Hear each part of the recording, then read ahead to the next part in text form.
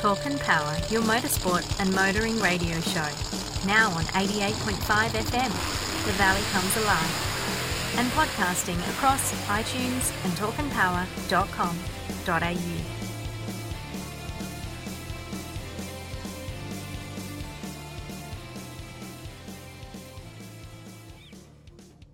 Okay, welcome everyone to the Talk and Power podcast. I'm down here with Todd Brinkworth. We are at, now let me get this right, the Georgiana Molloy Anglican School. That's right. For the Southwest Indoor Motor Show.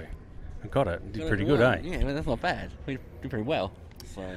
Hey Todd, tell us, we're about to get around and have a chat with a whole lot of people here. It's an absolutely magnificent show, some really high quality cars. Yeah. I've queued you up. I said we've got to stand here because this is, I shouldn't say it, but my favourite car of the event. We're going to have a chat with the owner of this car, amazing car, a bit later on, but what an amazing show. And it's a bit of a jewel in the crown, I guess you would say.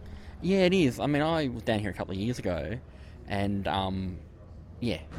draws a huge crowd, lots of quality cars, lots of people make the trip down from Perth, cars and spectators, and it's just great. I mean, Clint and Hold On Promotions does an awesome job with this thing. It's part of the reason you and I are standing here today as well, to have a look around, see some cool cars, meet some cool people. What more do you want? I mean, it's on your doorstep, people. It's on the doorstep of probably, I don't like saying this, but probably the most beautiful part of Australia. Western Australia, certainly. Yeah. It is magnificent, right on the doorstep. Lots of accommodation around. So it's a really great event and one we hope to see grow over the years to come. And as I said, we catch up with a few people and I'm really looking forward to spending the day out here. Yeah, that's right. I mean, sort of having a quick look already, there's a few cars that have caught my eye and a few characters. So there's going to be some good stories coming out of this today. And, stay tuned, I guess. All right, Todd, well, look, thanks for making the trek down here and being the cameraman today as well. We really appreciate it. I know you've got a busy day today. You also got an event on tonight as well. Yeah, that's right. And I've got to work the 9 to 5 Monday to Friday job in between somewhere today as well, so even though it's a sad day. So, yeah, it happens. Look. Anyway, so it's okay. You're only 2.5 hours away from home, so... Yeah, laptop's in the car. All right, Todd, look, we'll get around and we'll catch up with everyone. Thanks for heading down here as well. No worries. Thanks, Nick.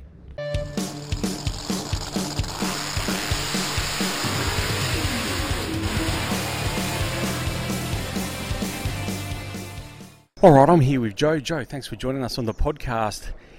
You know, if you look up in the dictionary, Pro Street, I reckon there's a picture of this thing right behind us. Well, my dream car... for many, many years, is blown 68 Camaro. And I've dreamt this for a very long time. And that was my goal. 2.5 years in the build. I only just finished it for about 2 months ago. 90% of it is my own build, doing my own fabrication. Like I have all my own hoist, tools, whatever. But it's part-time between business, work, play around with the car, couple hours there, couple hours here. Probably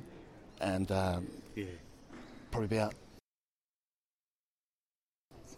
1,200 hours in total to build. So it's always been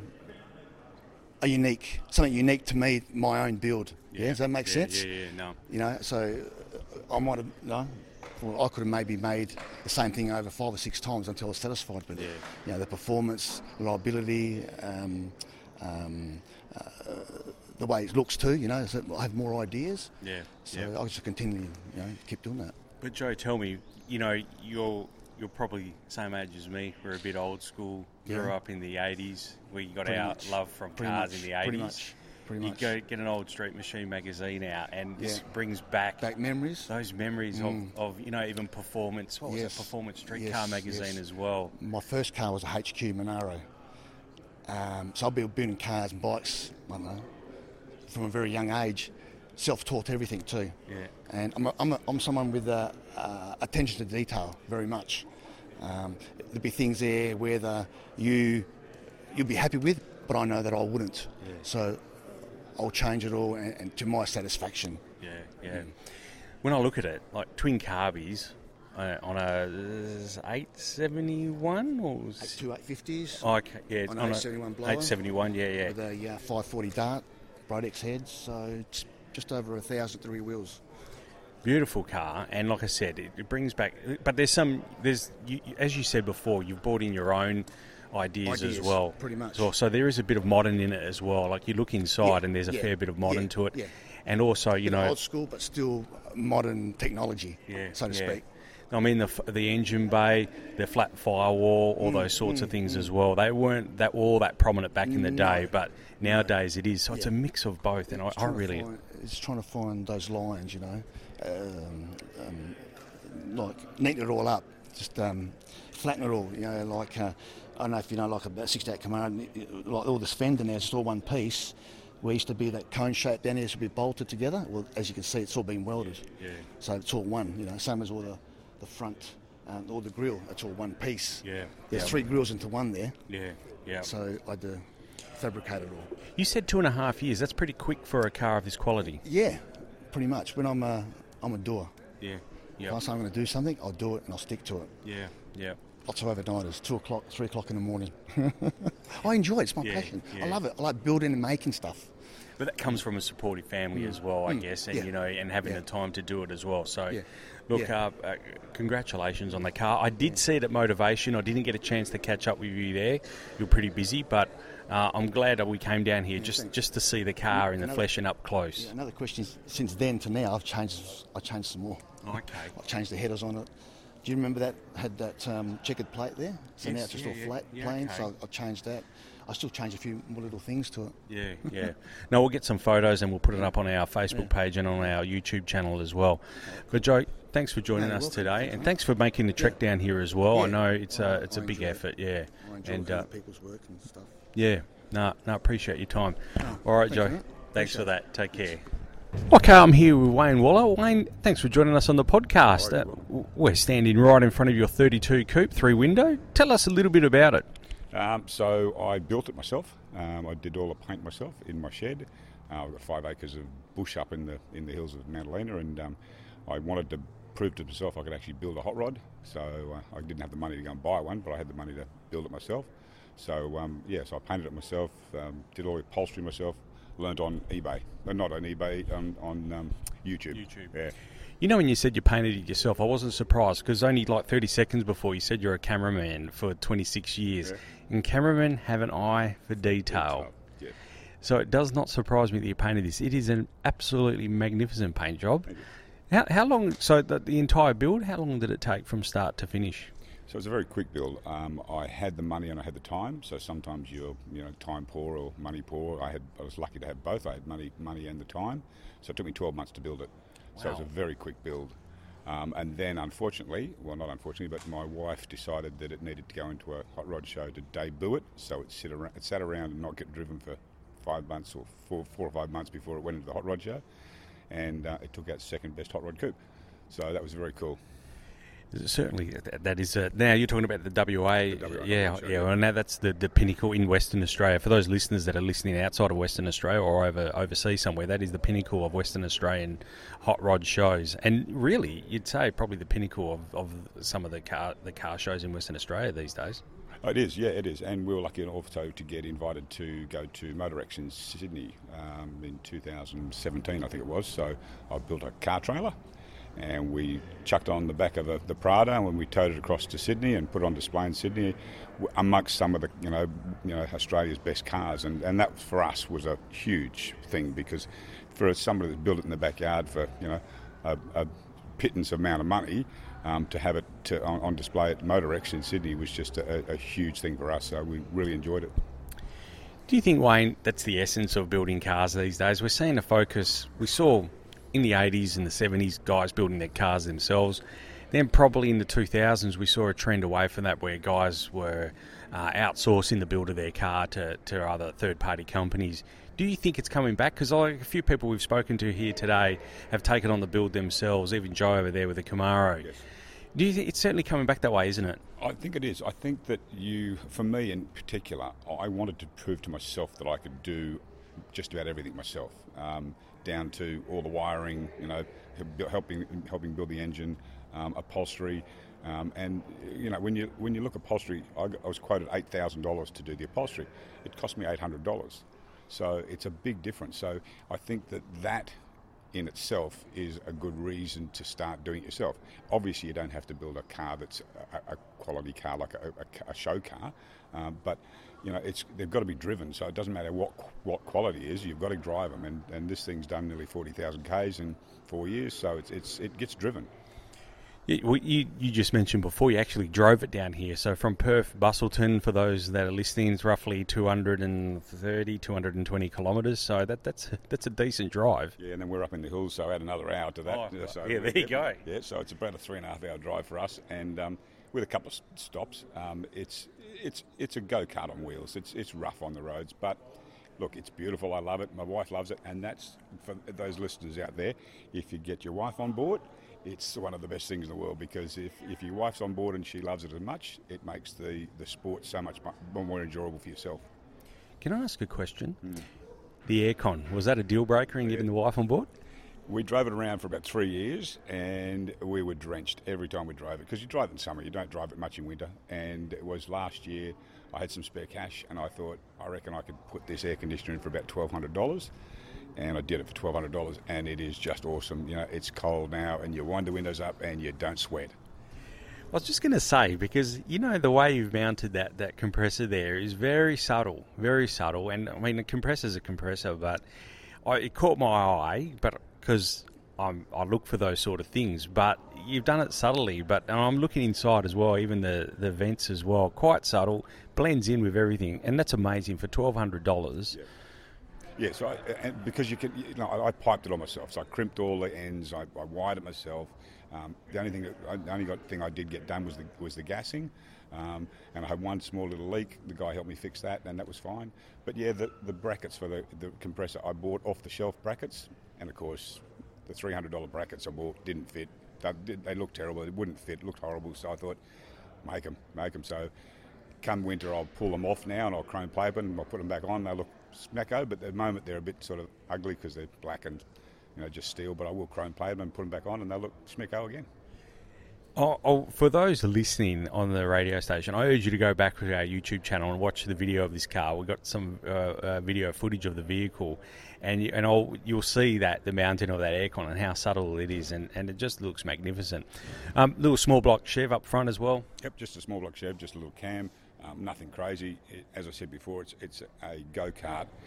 So I think if I had a blown engine, which I can have on this car, I can put a blown engine on it, I think that I would go crazy and probably wrap it around a tree. So just a little small block. It's quick enough. It's scary enough if I want to be scary enough, and it's a nice little driver. So yeah, it's a good little car. Hey Wayne, look, thanks for joining us on the podcast. We really appreciate it, and I appreciate your time. And look, thanks for bringing the car down here as well. I'm sure everyone in the local area enjoys seeing a hot rod like this. Oh, just quickly before we finish, the name of the colour? It's called Wango Mica Red. So my name's Wayne, obviously. It's a colour that was originally a colour from the 80s called Tango Mica Red, which is a Ford colour. The guy that sold me the paint, I wanted candy apple red. And he said, if you've never painted before, don't do it in candy apple red, do it in a 2-pack. So he told me how to do that. And we named it Wango Mica Red because obviously the Tango Mica Red and the Wango Mica Red. So that's the colour, and it's my colour. No one else can have it. No, fair enough, Wayne. Hey, we really appreciate your time, and thanks for joining us. Thank you very much. Thanks, buddy. Thank you. Thanks, man. Thank you. All right. Here with my second interviewee. Hey Bruce, thanks for joining us down here at the Southwest Indoor Motor Show at the Georgiana Malloy Anglican School. Now tell us, this is an absolutely beautiful... I mean, people that know me know that XYs and XWs, I have a soft spot for them, so I've got one myself, but certainly not to this standard, and certainly doesn't have the racing credentials this thing has. Tell us a little bit about it, Bruce. Yeah, it's a 1971 XY GT8 Phase 3. One of 300 built. This was actually 133rd off the production line. One of 16 in this colour, and actually one of one with this colour trim and options combination.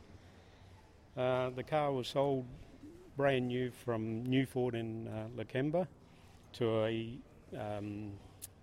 Ron Waterford, who owned Gypsy Carpets. He bought the car purely to race. He drag raced it himself a few times at Castlereagh, And then his ultimate aim was to race at Bathurst, but he wasn't capable of that. So he handed that over to Trevor Meehan, who was a reasonably well-known race driver at that time. Trevor raced a couple of XWGTs. He raced a Yellow Glow Phase 3 in 71 and unfortunately tipped it on its roof, and so that was the end of that. He was basically out of money and out of cars, so he thought he'd retired. And then Ron offered him a drive in this car, which he gladly accepted, and he raced Sandown, Surfers Paradise, Oran Park, Bathurst, so it's got a bit of racing history behind it. And after it finished its racing duties, it was moved on and put in a car yard in who was it?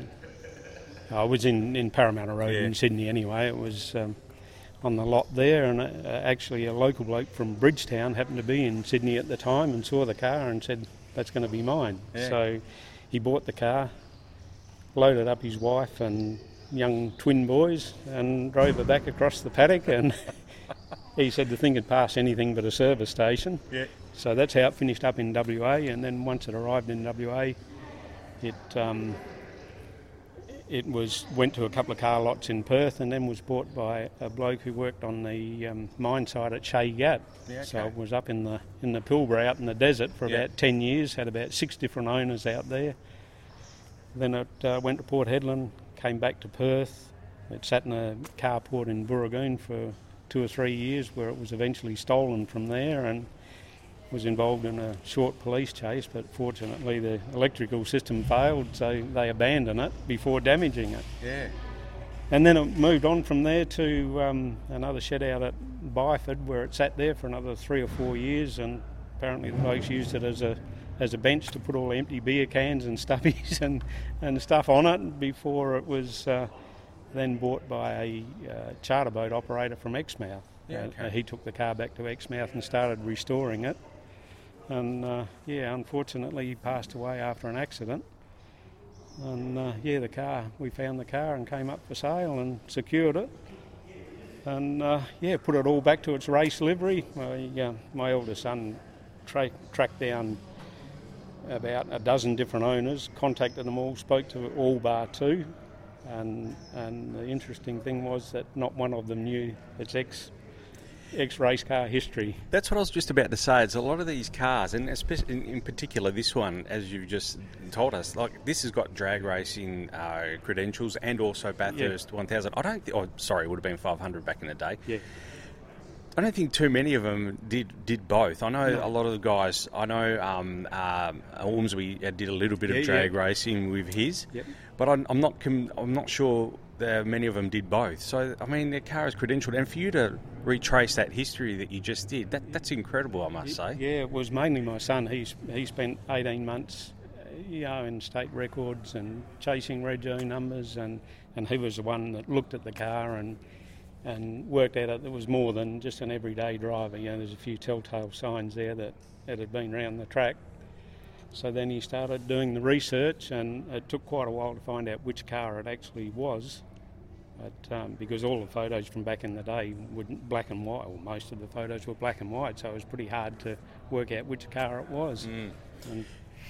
But do you think, because I've done a similar journey with mine, but I can only find the first owner for mine. So, but when you find an owner or you find some history about the car, it brings the car to life, doesn't it? It does, definitely does. To have had so many owners and to be able to contact them all is unreal. I've spoken to Trevor Meehan, the guy that drove it. He's actually 85 years of age now and sharp as a tack, and he remembered the car and knew all about it, yeah. Well, he'd probably also know its nuances as well. Not that, these things were pretty much, I guess, all the Phase 3s handled probably very similar, but it was probably something particular about this car that he could probably recount as well. Yeah, well, one thing he mentioned, Ron Waterford that purchased the car ordered it as a race car. He wanted it the same as Moffat's race car. The first 2 meetings they did with the car, it overheated.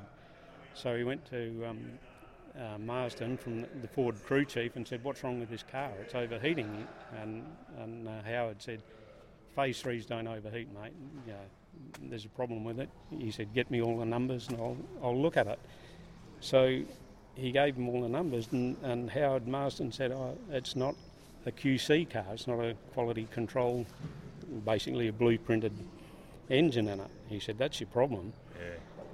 So Ron, the owner, took it back to the dealer and said, this is not what I ordered. You know, I've got an order here for a race car. And they said, oh, that's no problem, we'll just QC it for you. So he left the car there.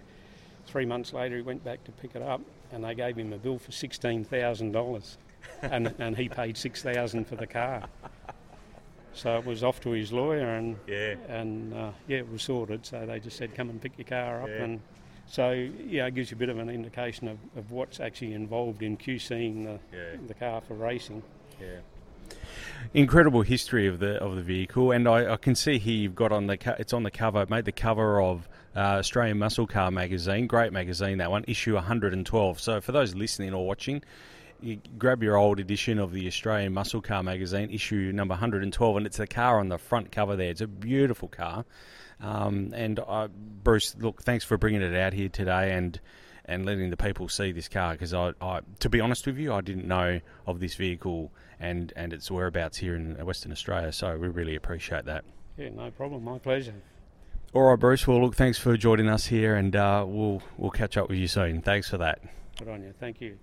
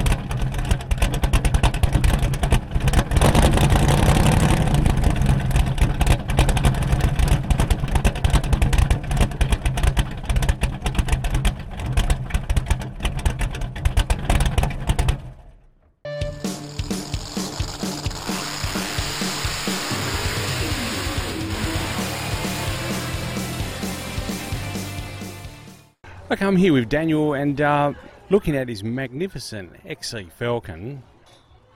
Pretty big, serious deal, this one. Tell us a little bit about it, Daniel. Well, she's a genuine Cleveland, so none of this mix between a Windsor and a Cleveland crap that all the girls run these days. So no, I'm not afraid to hurt a real block. She is fully grad-filled, however. Stroke to 410 cubic inches, 671 on methanol, solid roller camshaft. Everything you can think of for a Cleveland to stop them from basically exploding. C4, high stall, 9-inch diff. The rest of it's like MSD grid system, EGTs, data logger, AFRs, all the stuff to have fun in it. So I've had it since I was bloody 20 years old. Oh, really? Okay. Yeah, so it's had two rebuilds since then. Yep. She used to be gold before that, which was the original colour of the car. And then we at West Coast Nats 2017, I sort of damaged her quite a lot. Decided to rebuild it again, and then we came out with this colour, same colour as my BF GT.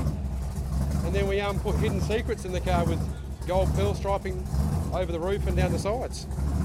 Now tell us a bit about that, because to the untrained eye, which is mine, I didn't see it. But then when you told my co-host and he pointed it out to me, I can now see it. So tell us a bit about that. So my brother-in-law painted the car, and it originally was I wanted a quick blowover, and he doesn't do things by halves. So he started painting the car for me, and then I said to him, will vinyl stripes, Cobra stripes, wreck the paint? And he goes, I'll do you one better. And when I got the car back, he sent me photos of what he did, and he basically put gold Cobra stripes and silhouettes of a Cobra in the clear. And on the right sunlight, you'll actually see them pop out. And you're right, no one can see them till I point them out, and everybody starts leaning towards the side. They see them, they go, holy, where'd they come from? So. It is an incredible feature of the vehicle, and I must say, I really like this car. It's different and it's subtle, but still that combo up the front there really hits you in the face like a sledgehammer. Yeah. Well, originally it was always NA, and then to compete seriously in the blown class, I needed to go blown. I then want to put the blower on, and the torque that it made I had more fun doing power skids and doing shows like this where you can drive around, go to power cruise, go to Gazanats. Had more fun doing track and power work than I did doing burnout. So that's basically where the car's been playing recently. Car was only finished in January, just before Motivation. So literally the Friday night of Motivation, we're still putting the car back together. And then blew the gearbox at Motivation, so rushed to put a box in it to get it here today. You've done a magnificent job, so you'll be taking it out a little bit later for the cruise? Yes, definitely coming out the cruise next. I want that footage of a blown car through the bottle shop and through McDonald's. Daniel, magnificent car. Just tell us the inside. It's caged as well? Okay, so here's a cage, but it's one of the old school Bonds cages. I found it on Gumtree and just put it in there just to make it feel safer. Not Androtech, but one day I'll probably get there.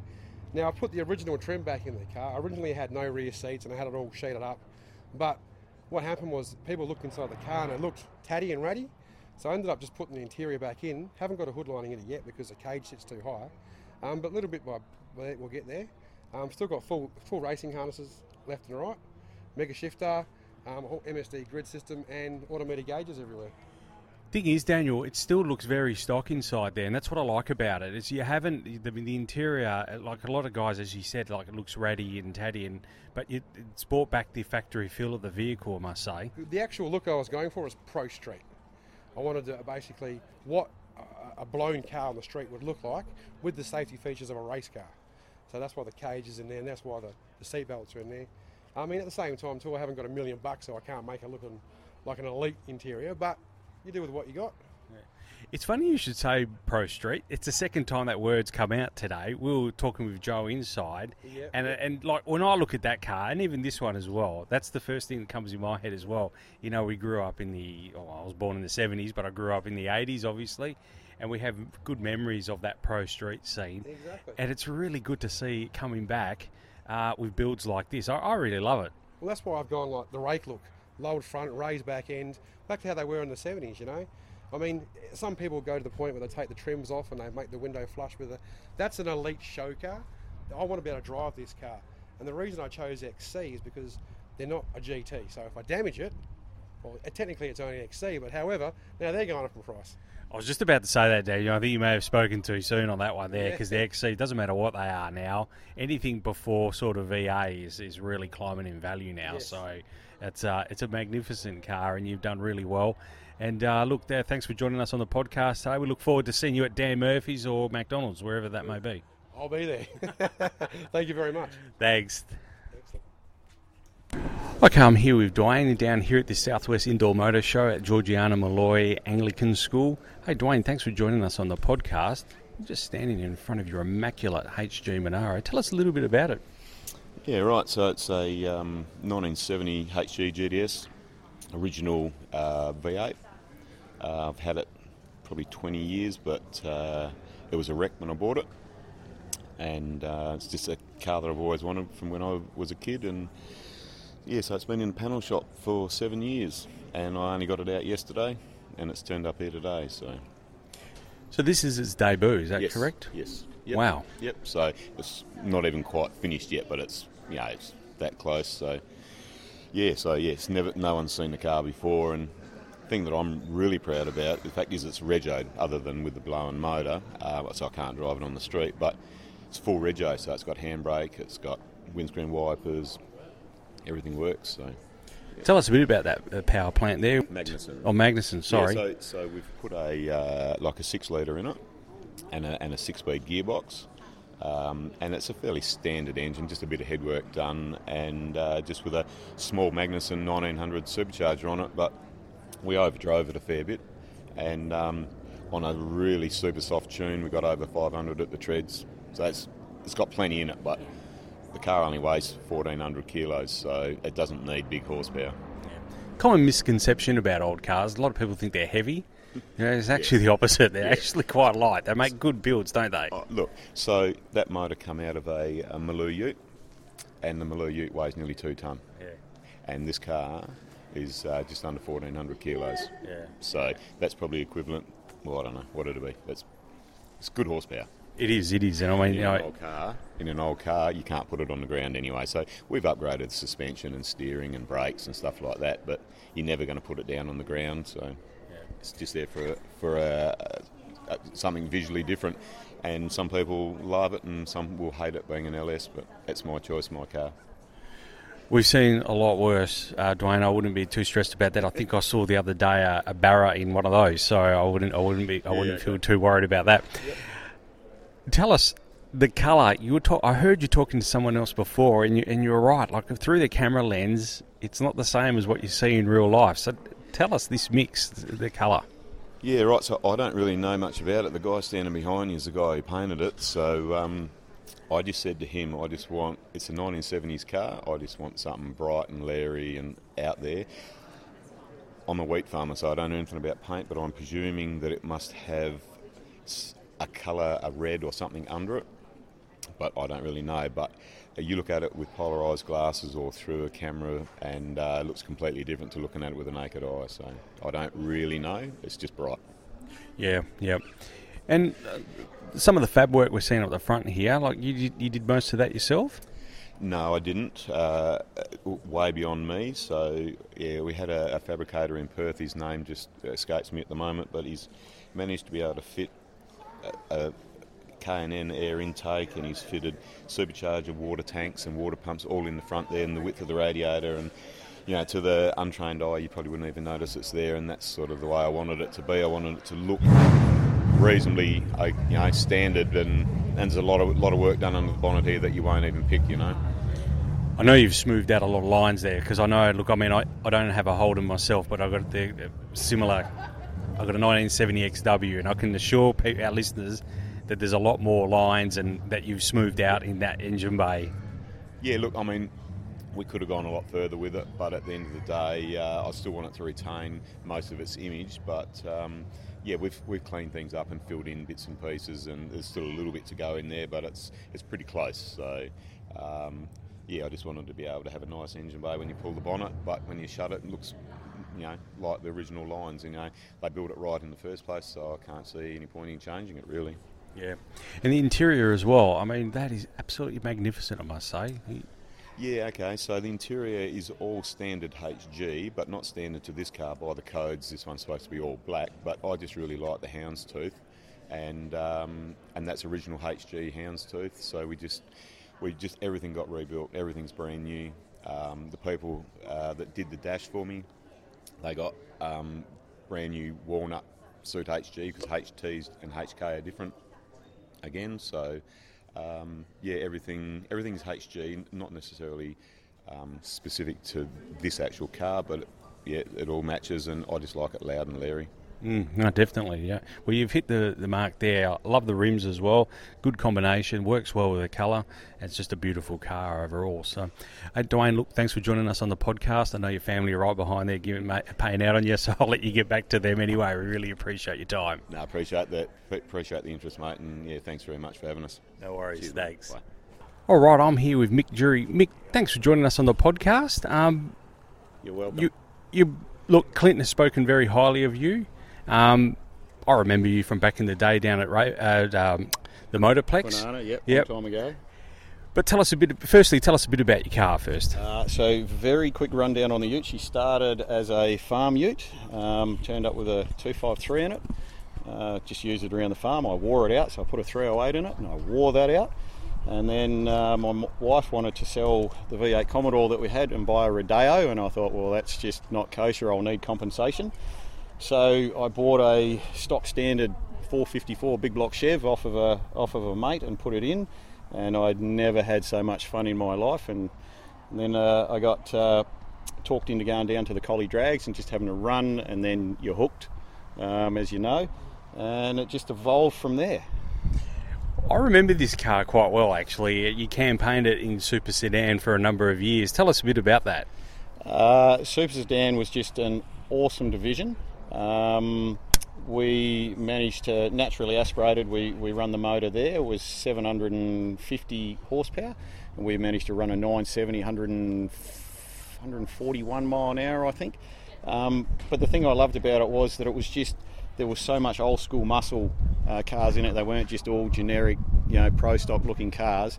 And it was just such a diverse field, and I know that I was racing in it, but my thoughts were that it was the favourite division by spectators, because they just get to see all these great cars, all the old old school muscle cars, Ford, Holden, whatever, racing one another. So we raced from it was about 2001 to 2008, and I got a true 9-second car out of it with the combo that was in it, which I was happy with. But I was getting older, and I just wasn't happy with sitting fully suited up for an hour in a staging lane with sweat dripping down my face to run a 9-second pass.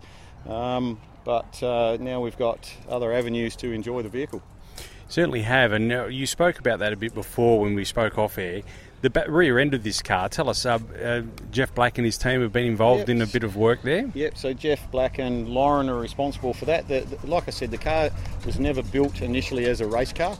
It was just a street car that got out of control, so the rear end was all standard chassis, and we did put a ladder bar link in it, but standard size diff, and the wheels are poking out the guard, and it was looking untidy, and I decided I was going to do something nice with it, so we cut it off at the back and said to Blackie and Lauren, mean, angry and tough are the requirements. Don't cover up all your beautiful fab work that you're going to do. I just need some tubs and somewhere to put a beer down, and that's what they came up with. And yeah, I'm over the moon. I've not seen another one anything like it, and that was sort of what I said to them. I said I don't want a one-tonner with a flat tray with tubs in it. I said I want something looking different. And yeah, Blackie and Lauren, well, Lauren did nearly all the work under Blackie's overseeing, and yeah, absolutely fantastic job. And it made, I've not raced the ute since we've done that. We drive at events, but go to woes and that we can play around with, but it just goes straight and goes hard. I must be honest, I haven't seen the car since I keep saying Ravenswood, the Motorplex days, the early Motorplex days. So when I saw you filling up over there before, I was quite surprised, and I thought, oh geez, that has changed significantly. Well, she donned a supercharger in 2012. Just long story short, when I was 12 years old, I went to the Corrigan tractor pools and I seen the Quamby Quaker from Quambatook in New South Wales, and it was a blown 454. And I said to myself, you're going to have a blown big block one day. And 30 years later, it came to fruition. And but we've not raced it with that on it. But I just, there's nothing better than a blown big block. And the rear end work, I know people say, oh, you spend all this money on it and you don't race it. And I'm going, you know what, I had my fun racing. I achieved what I wanted to achieve, but I just love cruising this thing and letting people see it. Yeah, certainly. And it's a beautiful car. Tell us, you've been fairly involved in getting today up and running. Tell us a little bit about that. I know Clint is the main man here, but he speaks very highly of you. So tell us a little bit about your involvement as well. Clint is so passionate about cars and car shows and, showing off all this stuff to the general public out there that don't get to see it. I'm going to be here. I'm 350 k's away, mate. When he says, yeah, it's happening, I'm here. Yeah. And I've gotten the word out to plenty of other guys, and I've managed to get guys to come along, but, Clint's busting his... Everybody's, doing their best to try and get people here, but... unfortunately, it's just not supported in the degree that Clint would like, and it's unfortunate because it is, there's nowhere else in Australia where you can drive a car like this unlimited around town. Some Nats, they put us in Exhibition Park, and every time you crack the throttle, you get growled at by the security staff. Red Centre Nats, they put you on a cruise route, which is great, but a little bit restrictive. I can't really understand why people don't take up Clint's offer. There is nowhere else in Australia where something like this is offered. That's right. I mean, and we've been talking about it for a while on the podcast leading up with Clint in the last, month, promoting it. And it is amazing that we can have these cars out here. And hats off to the local community as well, and the local police and the shires that are all involved in allowing this to happen. And you're going to see some video footage of these cars on the road shortly. And I think it's a huge effort getting this all together, and I think you guys have done really well. Excellent. Yep. No, you'll see us here every time, and I do my best even at home. We've got a bunch of muscle cars around home, and if you don't organise something, they sit in the shed. So I try and organise a decent run at least 2 or 3 times a year. We'll take 8 to 10 muscle cars for a trip down to Albany or a trip down to Bremer Bay. You just get them out on the road so people can appreciate them, and that's what today is all about as well. Yeah, most certainly. Hey Mick, look, thanks for your time on the podcast. Really enjoyed you coming on, and we appreciate your time you've given up today, and not only just in the doing the interview, but also bringing the car along. I know it's a big effort for you. You've got support vehicle here as well. You've got Looked like 200 litres of methanol. 400 litres. 400 litres of methanol gonna be gone. on the back of that Land Cruiser over there. So you've done really well. We really appreciate your time. We chuck people on board and take them for a run. There's not a lot of people get a chance to go for a ride in a blown big block ute. We've still got to abide by the rules out on the road, but I've been people that are willing will chuck $50 straight towards the charity that all goes to Clint's charity, and I'll take as many people as I can. I've still got a list as long as my arm that I'm trying to get through, but nobody enjoys driving this ute more than me, so I'll be out there, rain, hail or shine. No, that's great, and that's great. It all goes to charity as well. Hey, Mick, thanks for your time. We really appreciate it. You're welcome. Cheers, mate. Cheers.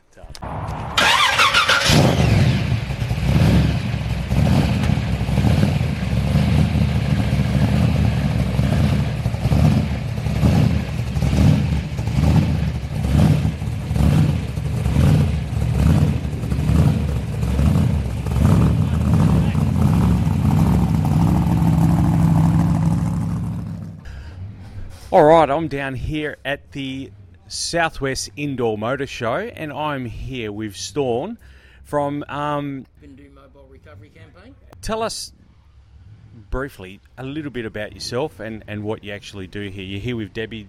We're down here in Busselton today, so tell us about what you're here for and what you're doing. Well, for me, it's a bit of a long story. Basically, I was abused as a kid. Through that abuse, I ended up with chronic depression, anxiety, and I was just full of fear. At school, I was just terrified of girls. I felt separated from everybody, lonely, cut off. I just felt that I was different. Also, in amongst that depression that I had, what I didn't know was that I had the disease of alcoholism. So I was basically an alcoholic that had smouldering ashes in his guts and just waiting for the first beer to go on top of that, and then there would have just been an explosion, which happened in my teenage years. So I drank alcohol, which is a depressant, on top of depression. It gave me a feeling of euphoria. I used to work hard, play hard and drink hard, and when I drank, it gave me what I considered back then some peace of mind. It stopped my mind from racing. My mind was 10,000 miles an hour. I knew there was something wrong with me. I didn't know what it was. It was alcoholism and depression. So it's taken me my lifetime to sort through it all. Cut a long story short, I ended up in Alcoholics Anonymous at age 32. I had a gun and there's 3 guys I wanted to shoot, which is resentment. Resentment's the number one killer of alcoholics. I had peripheral neuritis. I was in the horrors. I had delirium tremors, had a memory span of 2 seconds. And I used to look at my beer. I'd give myself paralysis or analysis and trying to work out what was wrong with me, and I'd be looking at it. It was, I just couldn't see it. A bloke stepped into my life. He could see I was in trouble, and he carried the message of Alcoholics Anonymous to me, which saved my life. And that night, the guy took me to my first meeting in South Perth, August the 20th, 1984. So I've been sober since that very first meeting. I walked into that meeting in that state and left that room that night and haven't had a drink since, and that's about 37 years now. So I've run an AA meeting. I carry the message of Alcoholics Anonymous to alcoholics. With my campaign here, we deal with alcoholism, drug addiction. I've got quite a few guys into Tenacious House, which is a rehab for young fellas that are on methamphetamine. So we're on the street here, dealing with depression, suicide, drugs, and we're linked in with dads in distress, guys that have been smashed in the family law court. So we've got a ton of information here to help these guys and to get them in the right direction, because most of them are lost, so they don't know where to start. So we give them a kickstart. That's what I was about to say. Like, for those that are listening to us on the radio or on the podcast, you can go back and watch this on YouTube. But one of the things that I know, you've been doing this a long time now, because I see you out on the streets in Bindu, and I drive past you all the time. You probably don't know, you don't know me, or you would have spoken with that many people.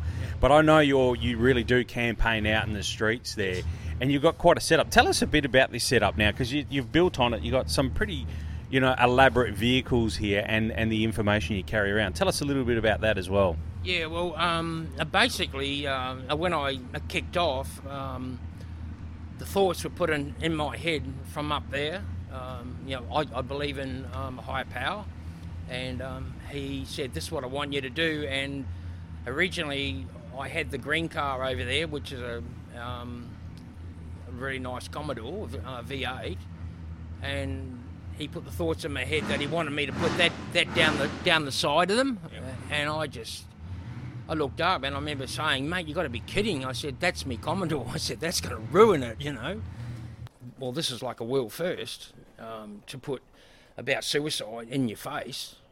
So I just went ahead and did it. Fixed up a little old trailer I had. It was half as big as these ones. And I drove down the street and I parked in a car park. And within 10 minutes I was swamped with people looking for help. And since then it's just got bigger and bigger. The world is full of hurting people, and people are looking for the truth. They're looking for a way up and a way out. And with this here, I deal with the spiritual aspect, the mental aspect, and the physical aspect of depression. But just getting with the cars, so we got that car there, and we had a little trailer, and then I helped the lady out of the black hole of suicide. She was so grateful that she donated $20,000 to me. So we put that in the BMRC bank account, and then we accessed in Ellenbrook there. We accessed a funding grant that was going, and they said that if someone had 20 grand, that they would match it. And we had 20 grand, so we got the grant, and that bought the second car, and I'd already had the second trailer built. So now we've got 2 cars and 2 trailers on the street, and I've got another guy that operates the other one. Yeah. So one can go an event that way, and one can go that way. So it's about I'm at the coalface with this. I'm dealing with the hard shots that come my way, but if anyone comes up to me that's suicidal, I can handle it because I've lived it. That green car there, after my second marriage failed, at age 60, I still didn't know that I had depression. At age 60, I fought it all my life, like the black dog sitting in the cage there. That mongrel was attacking me between the left ear and the right ear all my life, trying to tear me to bits to stop me from doing this. I can see it now and I understand it now, but at the time I couldn't. Well, I couldn't understand why everything was stripped away from me. I worked hard, I tried to do the right thing, and I just got gutted. And then my depression, which I didn't know that I had, turned into suicide. And I went over the edge and down in the black hole of suicide. It's a real place, and I could be sitting here and I was in that place, and there was no one there with me, and everything was black. And I was suicidal for 5 months. So we've had it going about 7 or 8 years now, and I've lost count of the amount of people that we've turned around, got them into drug rehabs, Alcoholics Anonymous. I'm heading back into Bullsbrook on Sunday tomorrow. I'm picking up an alcoholic that came to my house 4 nights ago. His wife just threw him out. He did the questionnaire. He's definitely got 11 out of 12 yeses, so I'm picking him up, taking him to an AA meeting in Midland Sunday night. I'm also meeting another lady there that was in a rehab 2 weeks ago in hospital. So she must have been really hitting the piss hard. We're going to meet her there as well. So that's what I do. I talk to them, share my story, my experience, my strength and my hope with these people that are hurting. The back window of that car over there, you can see all the names on the back of it. There's 300 to 400 names on there, and they're all suicides. Yeah. And that's where the mum and dad have stood here like you're talking to me now, and they've told me of their son or their daughter. So we deem the windows on the back of these cars like a bit of a shrine and a mark of respect to these really beautiful people. And they are. They're usually gentle souls then this world just dials in stuff they can't cope with, you know.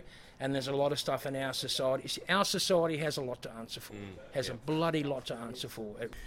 Storn and Debbie, look, I must say, the job that you guys are doing out there on the streets of regional Western Australia is a magnificent one. And I take my hat off to you, and I just wish you all the very best for the future. And the work that you're doing is really commendable. And look, Bindoon Mobile Recovery Campaign, where can they find information about that online? Yeah, Debbie, Facebook page? Yeah, just go onto Facebook or just click in. One lady, she was trying to get hold of me about 3 weeks ago. She didn't know how to get hold of me, and I was driving down the highway, and she saw the car, right? We were in Bullsbrook, so she just dialed in suicide car, Bullsbrook, and BMRC came up. Yeah. And then she was able to give us a ring about her son, and we had a chat to her. So Facebook is the way to go. We'll just dial in Bindoon Mobile Recovery Campaign, or just even suicide car, and it'll bring our phone numbers and stuff up. So All right, guys. Well, look, thanks for your time on the podcast and on 88.5 FM today. We really appreciate it. And I'm sure I'm sure Peter will be catching up with you shortly as well to have a much more lengthier discussion anyway. Thanks for your time. Thank you very much. Talk and Power, your motorsport and motoring radio show. Now on 88.5 FM, The Valley Comes Alive. And podcasting across iTunes and talkandpower.com.au.